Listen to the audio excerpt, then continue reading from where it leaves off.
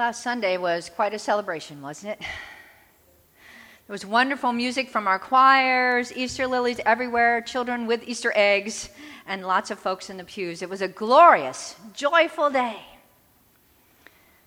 As I said to the children, we're still celebrating Easter, but a week has gone by, and it's somehow not quite the same. Yes, we've done a lot of singing already today, and it's been great. You guys were really troopers during that. Thank you. But this Sunday after Easter is not called Low Sunday for no reason.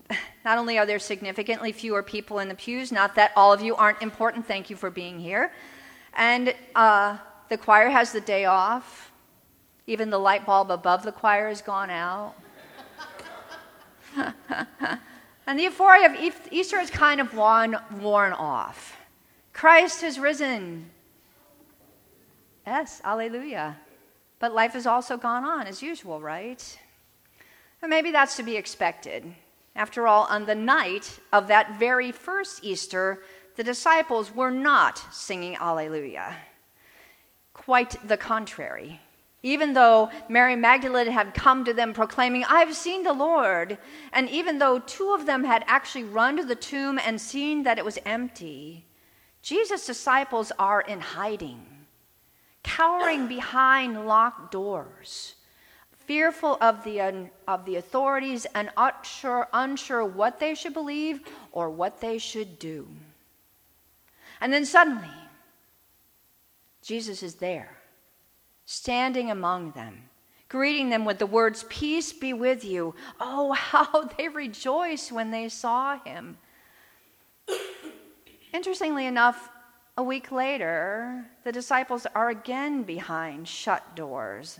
Only this time, one of them, Thomas, is with them. We don't know why he wasn't there on Easter itself. Maybe he decided to see if the coast was clear. Maybe he'd gone out to buy food. Or maybe he was just walking, trying to decide what he should do next. In any case, when Thomas comes back to them and hears Mary Magdalene's words in the mouth of the other disciples, he's skeptical. And understandably so, for dead men are not supposed to come back to life. Then once again, Jesus appears, speaking peace and laying all doubts to rest. This is a familiar story to most of us, I would dare say. Maybe not all of us, but most of us. I've certainly preached on it a number of times. But this time, when I read the story over, something different caught my attention.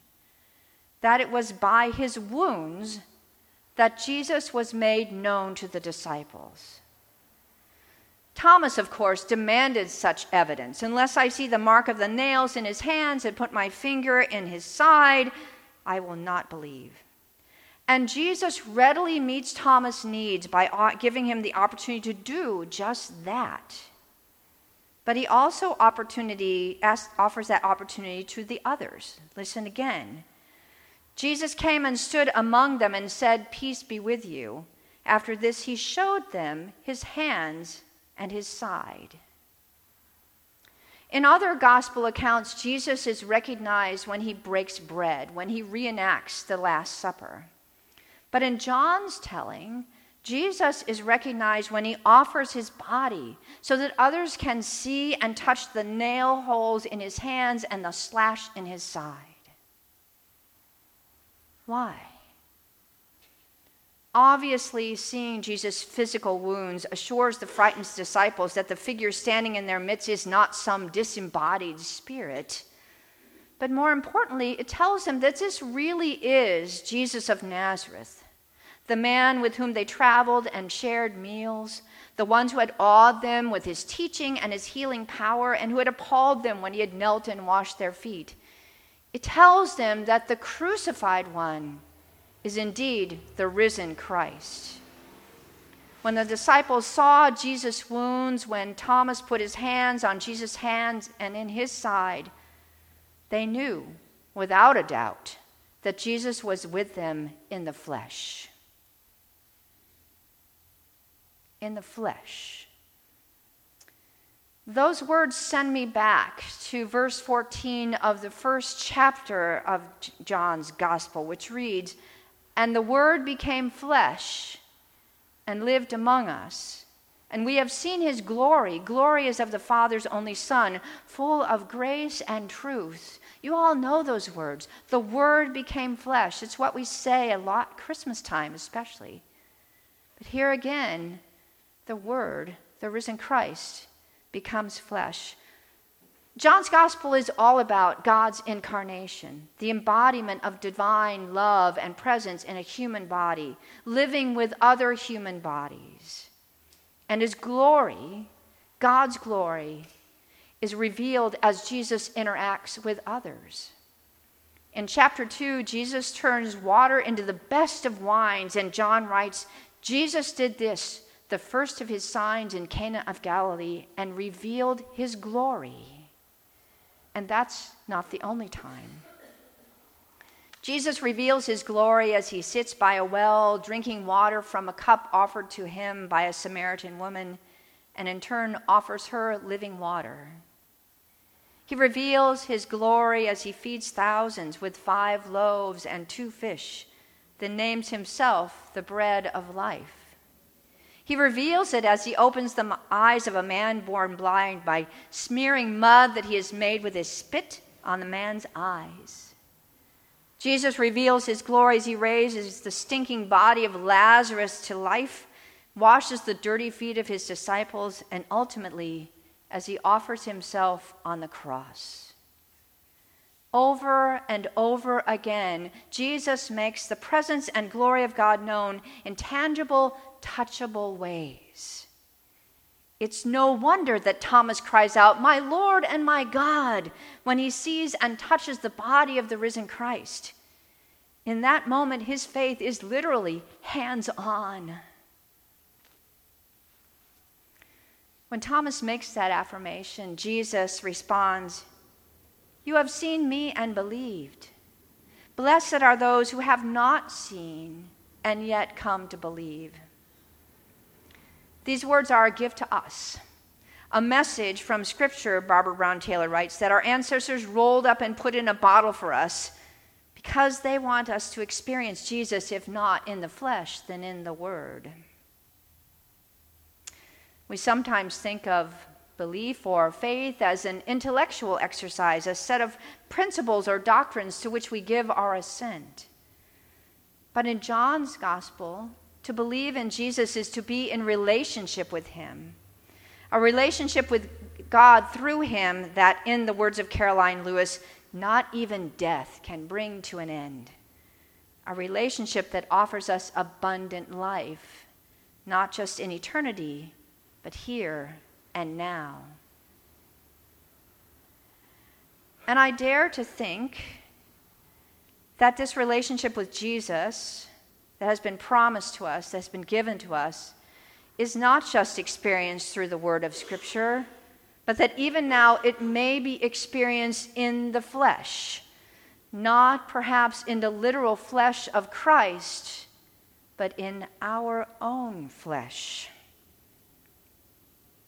Jesus says to the disciples, "As the Father has sent me, so now I send you." When he had said this, he breathed on them and said to them, "Receive the Holy Spirit. If you forgive the sins of any, they are forgiven. If you retain the sins of any, they are retained." In a very physical way, Jesus commissions his disciples to do the same work as he has done. He breathes on them, the Holy Spirit. And now theirs is to be a hands-on faith, for they are to live in such a way that others come to know Jesus and to experience God's love, forgiveness, and healing power for themselves. Bear in mind that Jesus is not, in the words of Elizabeth Johnson, giving his disciples some special power to decide which sins will be forgiven and which will not. Rather, Jesus is further specifying what it means to be sent, to make known the love of God that Jesus has made known. As people come to know and abide in Jesus, they will be released from their sins. If, however, those sent by Jesus fail to bear witness, people will remain stuck in their unbelief. Their sins will be retained or held on to. The The stakes of this mission are very high indeed. The stakes are also high because to live such a hands-on faith is to be vulnerable. The body of risen Christ was not made whole. It still bore the wounds of crucifixion. And likewise, when Jesus commissions his disciples, he does not add, by the way, you won't have to go through what I did, it's okay. He knows their faults and their failures, their fear and their shame, knows them well, and he knows that they too will suffer the pain of the world, that they too will be wounded as they live out their faith. Yet he neither condemns their path nor warns them about the future. Instead, Jesus offers his disciples peace, a peace that will strengthen and sustain them as they face their own crosses, fulfilling the promise that he made at their last meal together. Peace I leave with you. My peace I give to you. I do not give as the world gives. Do not let your hearts be troubled, and do not be afraid. It is the second Sunday of Easter. And now the risen Christ comes to us, unlocking the doors of our hearts and inviting us to see and touch his wounds. He comes breathing the Holy Spirit into our sin-clogged lungs of our souls and sending us out into this community and into the world. For now we are the body of Christ, sent to feed the hungry and to bless the children, to welcome the lonely and comfort the brokenhearted, to offer hospitality to the stranger and help to the needy, to care for one another, and to offer the living water of Christ's love and the bread of his life to all. That might sound pretty intimidating, and you might be thinking, I'm not ready. I'm not worthy. Well, neither were those first disciples. And thanks be to God, Jesus does not send us out as paragons of virtue. Instead, he sends us out just as he sent them, bearing the marks of our fear, our fault, our shame, to share both our wounds and the good news of God's forgiveness and grace with others, so that they too will know that they are accepted and loved, so that they too may come to believe and have life in his name. And he sends us out also